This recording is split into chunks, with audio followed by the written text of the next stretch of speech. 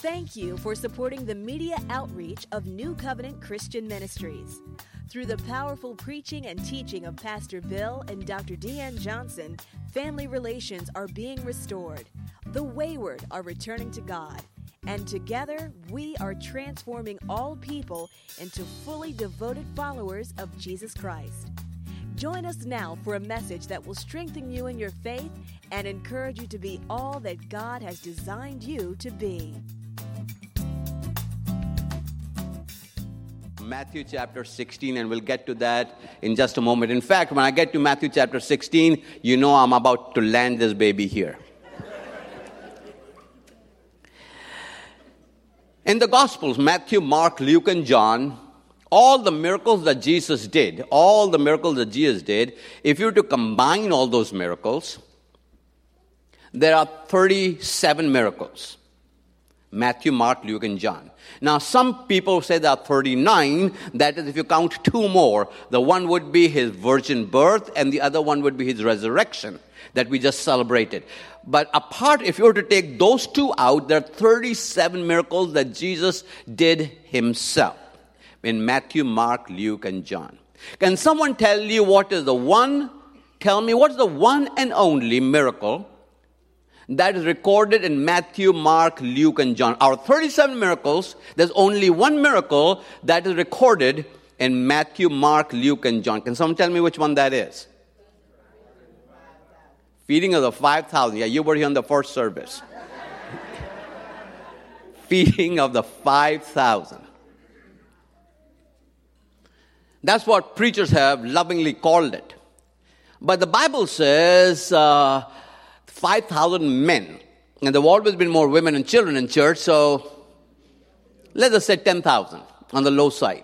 There are 10,000 people that are needing food. It is evening time. So Jesus asked his disciple, in fact, his name is Philip.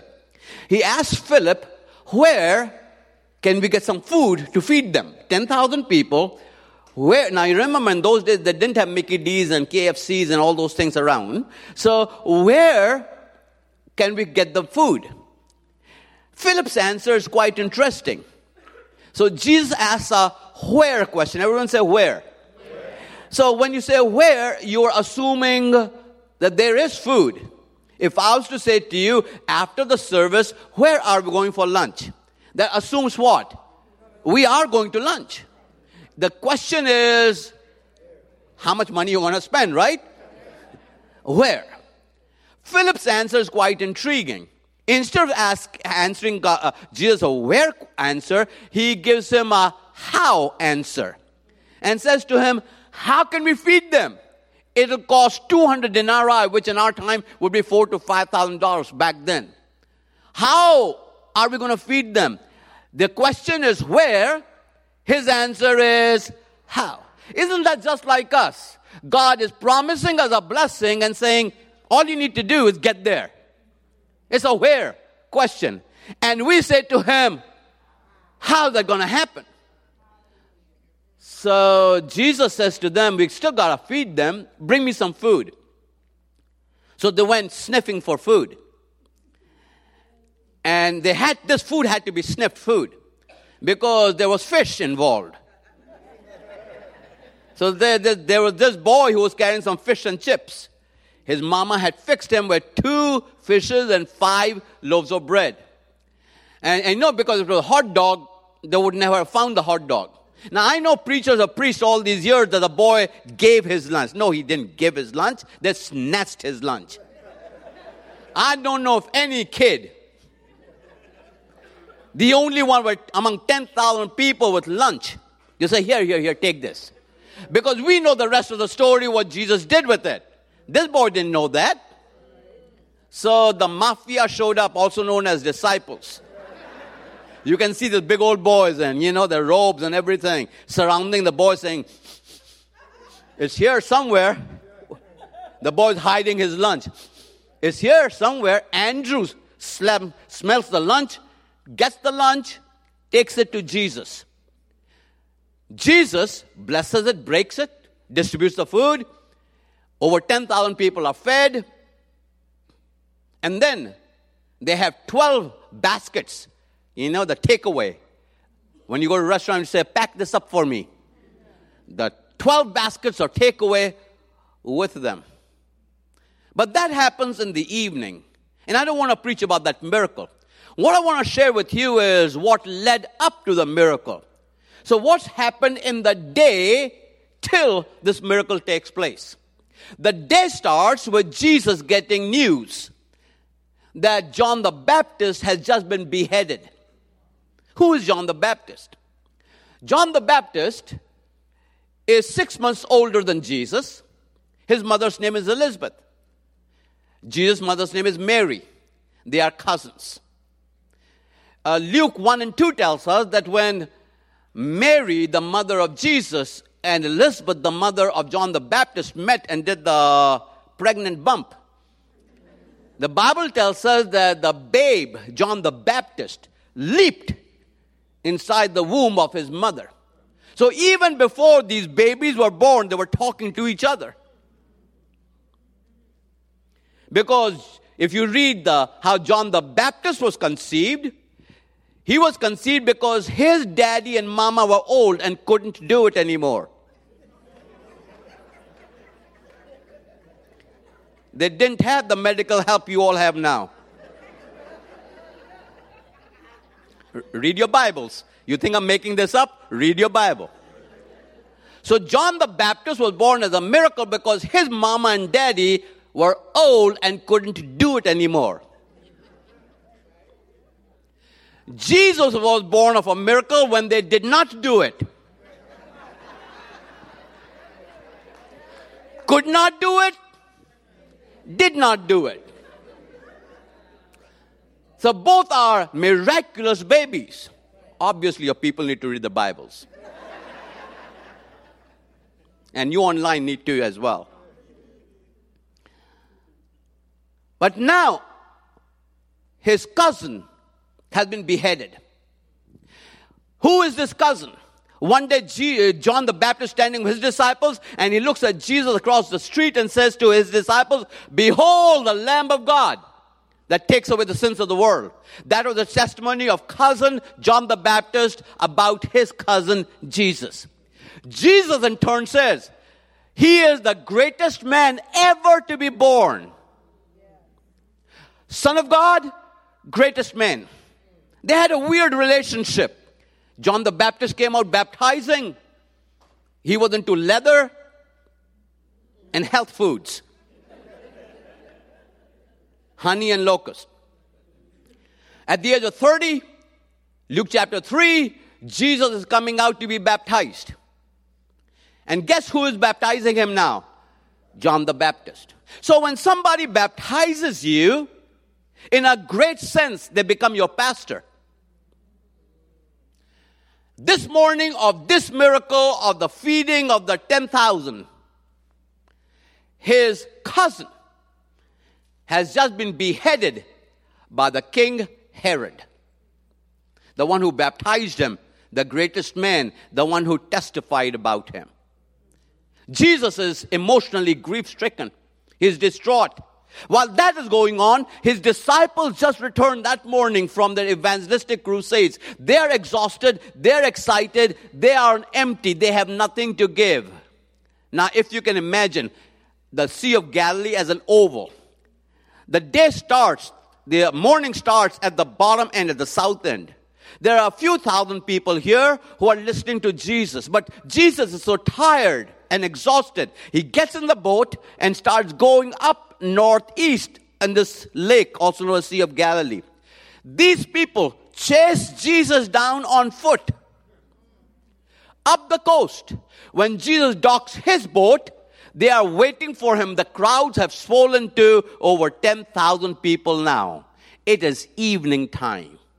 There is no food. Jesus sees the hungry people, but he is exhausted himself. The question is for us today, what do you do when you don't have it yourself, but there are people in front of you who have needs? What do you do when you are discouraged and they need encouragement? What do you do when you don't have financial resources, but somebody else needs that? What do you do when you don't have a job and someone says, pray for me so I can get a job? What do you do when your marriage is going south and somebody says, pray for my marriage? What do you do when you are feeling like heaven is brass and your prayers are not being answered? When somebody says, please pray for me. What do you do when you don't have it and somebody else has a greater need? Jesus is exhausted. It is evening time. He's emotionally distraught. He is wrecked completely in his own personal life. His disciples, he's asking them a where question. He's not getting support from them. They're giving him a how answer. What do you do in the middle of all of that? So I want to give you one sentence and build on that for the next 2-3 hours. Just to check if you're listening. Here's a sentence. My response in the middle of my need positions me for abundance. My response in the middle of my need positions me for what? Abundance. Everyone together. In the middle of positions me for, one more time. My response in the middle of positions me for, I'm here to tell you, all of us have needs. But the question is, what is your response in the middle of your need? Because some of us get so needy that all we want to do is somebody pray for us. But there's somebody sitting next to you right now, somebody in your home online, somebody is there in your context, in your world, who's got a greater need. But because you are so focused on my need, that you forget that there's a great abundance waiting on how you respond to somebody else's need. One more time. It is in the middle of that positions me for. I want you to know, if you have a need here this morning, you're the prime candidate for abundance in your life. Abundance is waiting for you right in the middle of your need. So number one, 4 quick things. Number one. Abundance is being formed in the middle of your need. Abundance is being formed in the middle of your need. You may have a need here. Doesn't matter. It could be a physical need, could be a financial need, could be a spiritual need, could be emotional need, could be a relational need. It really doesn't matter. Whatever your need is, abundance is being formed in the middle of all of that. I remember it was 1980. And Rachel had just been born, October 20th, 1980. Giving you away, baby. She had just born. We were pastoring a church in Michigan. My wife and I were pastoring a church in Michigan at that time. But the church was barely paying us anything. We were being paid $125 a week before taxes, full time. We were talking in the back room there when we met. I was the president of the university, and he was a student. He was making $1,500 a month at that time. Now he's making $1,600 a month. So he was making $1,500 a month. I was making $1,000 a month before taxes. Married with 2 kids. So back to the church, $125 a week. But Rachel came in this world with high demand. She needed soy milk. Anybody in here ever had to buy soy milk for your babies? It's like gold in a can, is it not? I mean, it is just crazy, outrageous. But we didn't have any money to buy that. Brenda and I were making sandwiches, and half of it in lunchtime, half at dinner, and we just didn't have any money. So we decided we'll go apply for food stamps. So the social services office was as far, if you walk from where I'm standing to the exit on the parking lot and come back, that's as far as the social service office was. So we picked up little Rachel. I think she was 2 months old, something like that. Picked her up. Brenda and I, we walked down to the social services office. Don't raise your hand. Don't raise your hand. Please don't raise your hand. If you have ever applied for food stamps, You know the rest of the story. Government office. We walk in there, they give you this book to fill out on yourself. If you have never applied for food stamps, I highly recommend you do. Because that can turn into a book. You will find out more about yourself filling out that form than you ever thought was possible.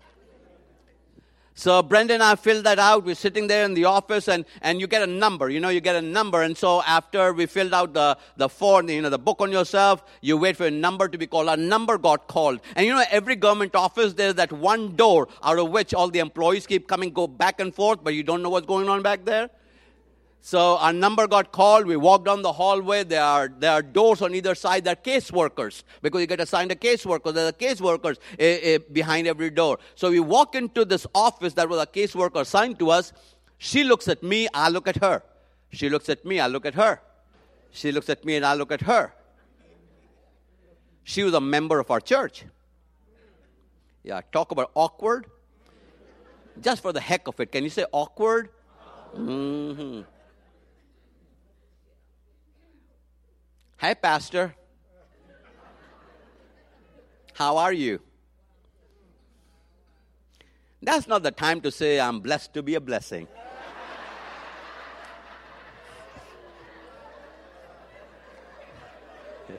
That's poor timing there. So she got my book. She entered all the data. She tried her best. After a while, she said, I'm sorry, I can't help you. You're making too much money. I said, really? How much money too much am I making? She says, $22 a month. Now, in those days, I was young, stupid, naive, arrogant, just stupid. If I knew then what I know now, I would have gone to my church. I would have gone to my church and said, cut my pay. How much? $22. Yeah, at least I'll have free milk, free cheese, free bread, free diapers. At least we will have food. But the conundrum is, we walked out there with no food, no stamps or anything like that. But here's the conundrum. Remember, I'm pastoring a church.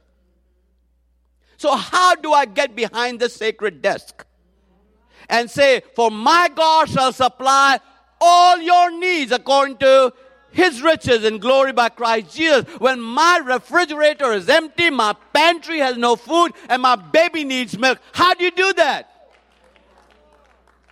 How do you preach the words of Psalmist David? For my God, I was young, but now I am old. But I've never seen the righteous forsaken or his seed begging for bread. How do I preach that?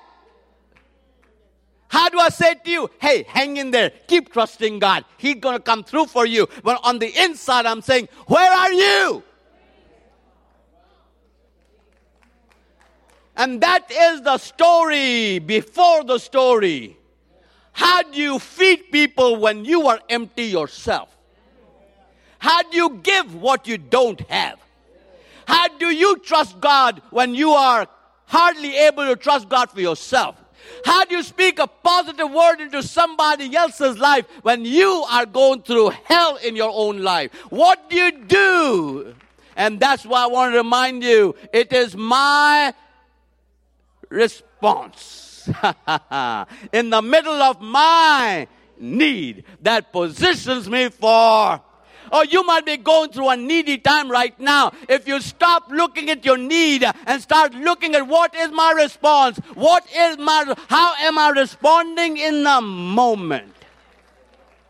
The second thing is, you got to know that abundance comes one step at a time. Abundance comes one step at a time. Now, you and I have read the story where Jesus says, I want to feed them. They brought him some food. Next thing you know, we fast forward the story, and they got 12 baskets full left over. So we go from scarcity to abundance just like that. But if you were to rewind this tape and look at it again, there are many steps. First of all, Jesus sees there's a need. Number two, he says, I'm going to do something about it. He starts asking the disciples, where can we feed them? He goes to the argument of where and how. And then they bring him some food. Then he says to them, set them down in rows of 50 and 100. He had to organize the church folk before he fed them. How many of you know hungry church folk? I mean, you're barely saved to begin with. And when somebody gets between you and food, not a good day. So he organizes them. He takes the bread and the fishes. He blesses it. He breaks it. He gives it to the disciples. Disciples give it to them. Whatever is left over, 12 baskets. Are you following this? How many steps there were in between the need being ascribed and the abundance being demonstrated? Whatever you're looking for will not start with the 12 baskets. It's going to start with whatever step you got to take to get to your abundance. My question for you is, what's the next step you got to do? If you're looking for, can we just talk about this? If you're looking for a job, guess what you got to do? Look for a job. Get off your knees. Stop praying. How's that working out for you? God is not going to slip in a piece of paper under the door. When I'm waiting on God, you're going to die. Call somebody. Get on Facebook, Twitter, Instagram. Beg, borrow. Whatever you got to do. Apply for it. I remember when I was the president at Beulah Heights, I'd go and speak somewhere like this, and somebody would meet me out there and say, Dr. Chen, I want to attend college. Don't know if I had the money. Fair question. My question was always, have you applied for financial aid? No, not yet. I feel like slapping them in Jesus' name.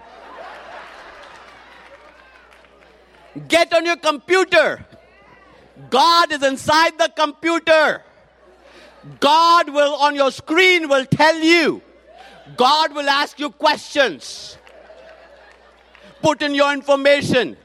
God will tell you yes. God will tell you no. God will tell you how much. You want money? Apply for it.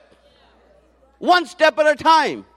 If you're sitting on this side of the church and you're looking at a young lady on that side of the church and you want to hook up, walk up to her and say, what are you doing for lunch? If she says no, ask her friend. Do something.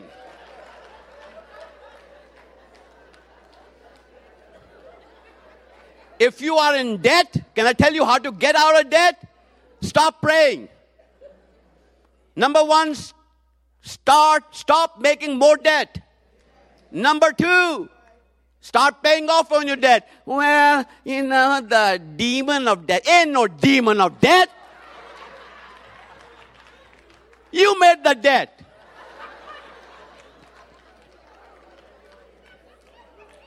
You signed for that car. You signed for whatever. And now you're in the mess not because the devil. I'm trying to make it as plain as I can. Because abundance comes just one step at a time. Monday, Tuesday, Wednesday, Thursday, Friday, Saturday, Sunday, Monday, Tuesday, Wednesday, Thursday, Friday, Saturday, Sunday. Now walk it out one step at a time. You know, the super spiritual people that give me the heebie-jeebies. It's like, you know, I'm just waiting on God. God will show me. No, God is saying, walk. If you want to leave this room, He's not going to tell you how to walk. You walk down the steps and walk out of the room. God doesn't have to tell you everything. One step at a time. My question for you is, you have a need. What's the very first thing you need to do? What's that phone call? What's that email? That very first step. If you don't take the first step, if you don't ask, the answer is always no. Abundance comes one step at a time. Number 3, keep your eyes on the source of the abundance. Keep your eyes on what? The source. The source is not the fish and chips. The source is not the mama who packed the lunch. The source is not the boy who's carrying the lunch. The source is not the disciples who snatched the lunch. The source is the Lord. Look at me for a second. Look at me for a second. You go to a restaurant, imagine this is a menu. This is a menu in a restaurant. On this side are all the items. On this side is what? The prices. Items and prices. I got 2 daughters. Rachel is right here. My favorite daughter is at home right now. Her name is Debbie. This is our running family joke. When they go out to eat by themselves,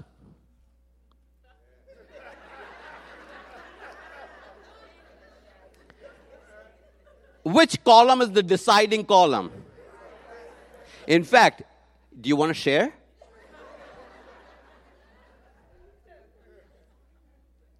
But when they're with me, it's like, I have an order, I'm going to eat here and an order to go. Can I give you both orders right now? Because all of a sudden, this column becomes what? Invisible. It's like this is not even there. It's all about over here. Can I tell you, you're living this life not because of this column, but you, wherever you go, Daddy goes with you. You need to go, Abba, Father is with you. You got to keep your eyes on the source. Because when they're with me, all of a sudden this column goes away and this column is totally available. Oh, somebody needs to make up your mind that what you're going through in life is not going to be because of people around you, because God shall supply all my needs. I've lived long enough to know this. Doesn't matter what I'm going through, God has abundance in mind for me. Not scarcity, but abundance. He's asking where, and I got to stop saying how.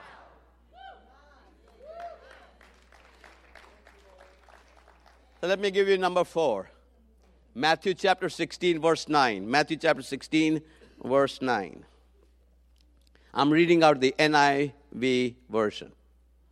Matthew chapter 16, verse 9. Do you still not understand? Don't you remember? The 5 loaves for the 5,000 and how many basketfuls you gathered? Here's the story. I'll leave this. Yeah, thank you, media. Amazing media team here.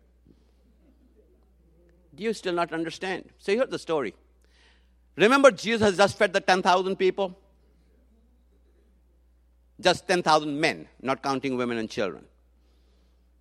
3 days later, Jesus and his disciples, 13 of them, are on a boat. Same lake. They're on a boat. There is a discussion that ensues between the disciples. One of them says, hey, did you pack lunch? The other says, no, you are going to stop by Kroger. So they start having this discussion as to, where's the food? And they probably said, you know how he is when he wakes up. He's going to wake up hungry and grouchy. Jesus overhears their conversation. Because their conversation is, we have a need of food, or we don't have food. Jesus wakes up, says to the 12, here we go. What's his first question to them? Do you still not understand? What are the next 3 words? Don't you remember? 3 days later, they have forgotten. We were in the same dilemma. There were 10,000 people. There's only 13 of us here. We had the same circumstance. Hungry, no food. Jesus says to them, don't you remember? I want everyone to say that with an attitude. 1, 2, 3. Don't you remember when you didn't have a job, I still supplied food for you? Don't you remember when you were dead in your sins, I brought you out? Don't you remember when you were in the hospital, I brought you out? Don't you remember when you didn't have clothes, I put clothes on your back and shoes on your feet and a roof on your head? Don't you remember when you were not qualified, I still gave you the job? Don't you remember when you were not up for a promotion, I made a promotion for you? Don't you remember when you started a business and thought it's not going to happen, I gave favor to your business? Don't you remember?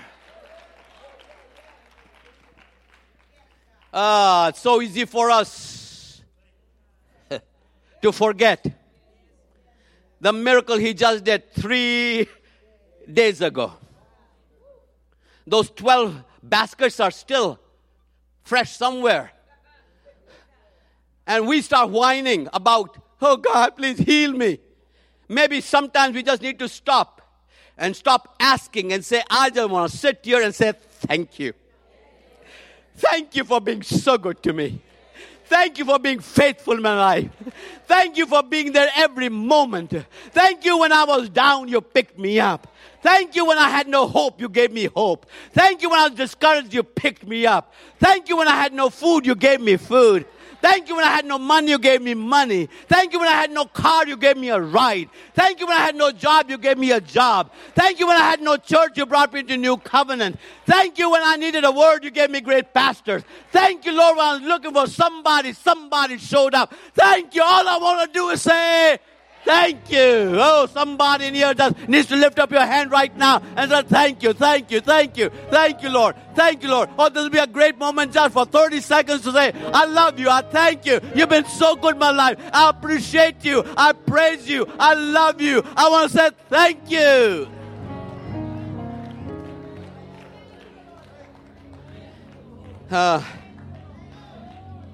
Yes.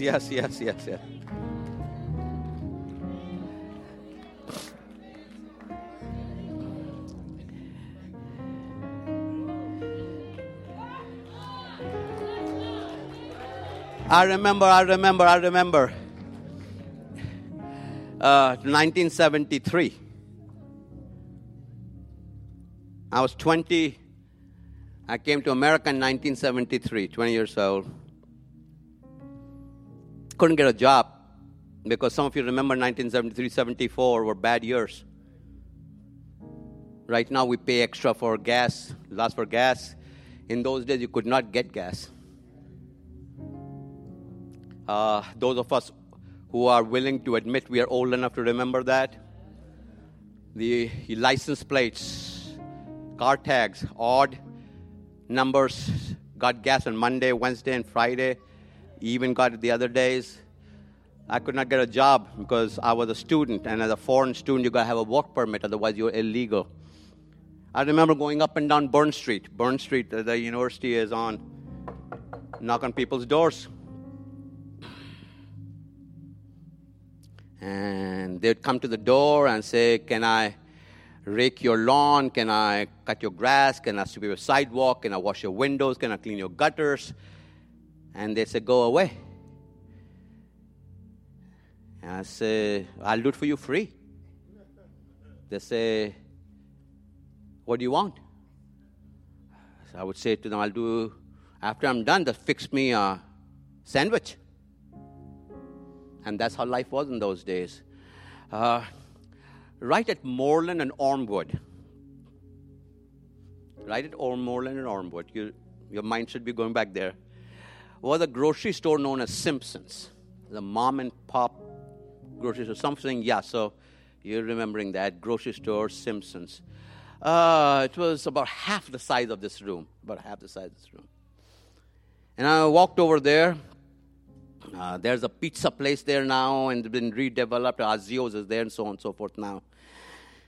And I walked in there and asked for the manager, and the manager came out, and I said, sir, do you ever throw food away?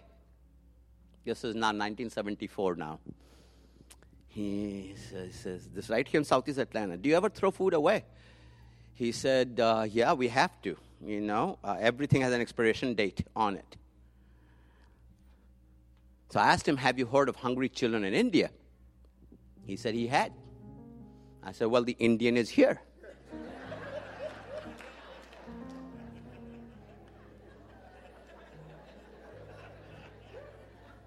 So I walked around the store with him. How many of you remember they used to have those chest coolers? You remember now you got those fancy doors you got to open, the freezer section, chest coolers. And how many of you remember Tombstone Pizza? What a great marketing name, right? Tombstone. Eat and die.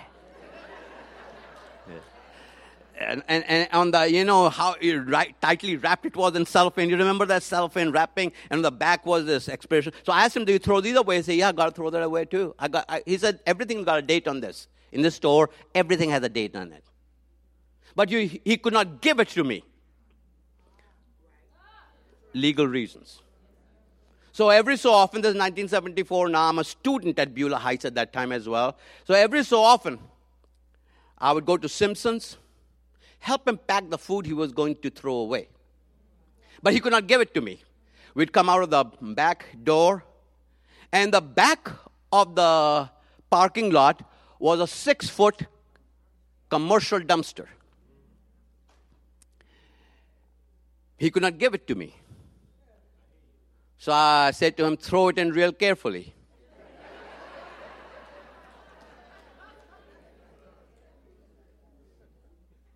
He would throw it in. I had to wait for him to go back inside the door and close the door behind him. Then I'd jump into the dumpster. Now, in case you are into dumpster diving, can I give you some professional advice? It's easier to get in. The inside scenery is totally different from the outside. Inside is grimy and slimy, and yes, inside some of God's creatures are stirring and moving, and new ones are being born.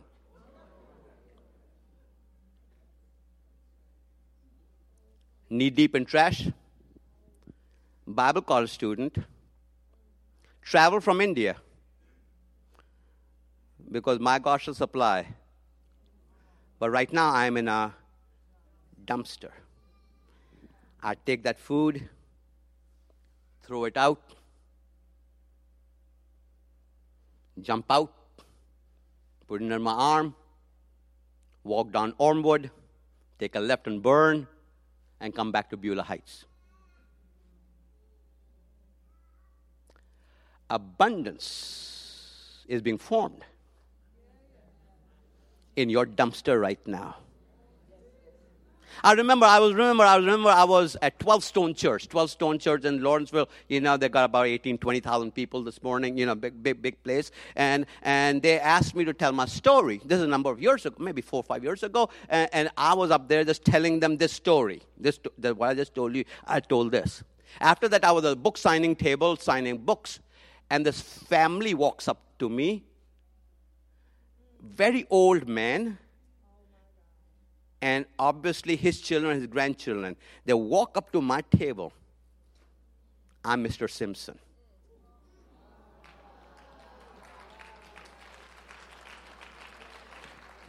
When his family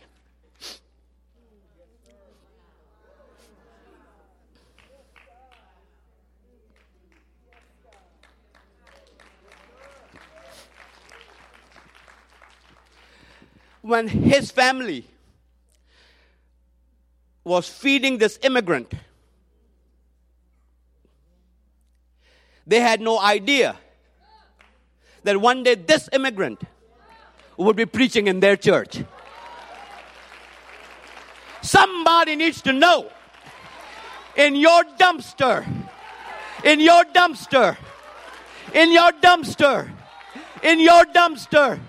God is at work. He's pulling you out. Oh, somebody needs to say, that's for me, that's for me, that's for me. It is my response in the middle of my need that positions me for. I don't know where you are. And to God it makes no difference. But maggots might be crawling around your knees. And it might be stinking as bad as it can get. And right then in 1974, I could not picture this morning.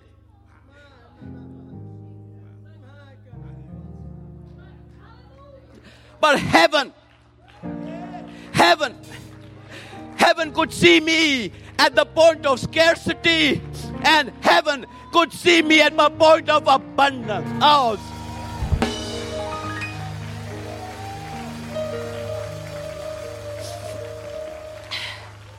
you may not see it, but abundance is on the way to your home, to your house. Oh, somebody needs to know, doesn't matter where you are in life. You might be dumpster diving today. You can't see tomorrow. But heaven could see April 23, 2017 at New Covenant, speaking to the people in the house and online. Somebody needs to know that's for you, that's for you, that's for you, that's for you, that's for you, that's for you. We hope you've enjoyed this message. For more information on other products and materials, please contact us at 770-484-9300, Monday through Friday, 9 a.m. to 5 p.m. Or visit our website at www.newcov.org. If you're in the Atlanta area, we invite you to join us for one of our dynamic services. Once again, thank you for receiving the living Word of God from New Covenant Christian Ministries, where we are transforming all people into fully devoted followers of Jesus Christ.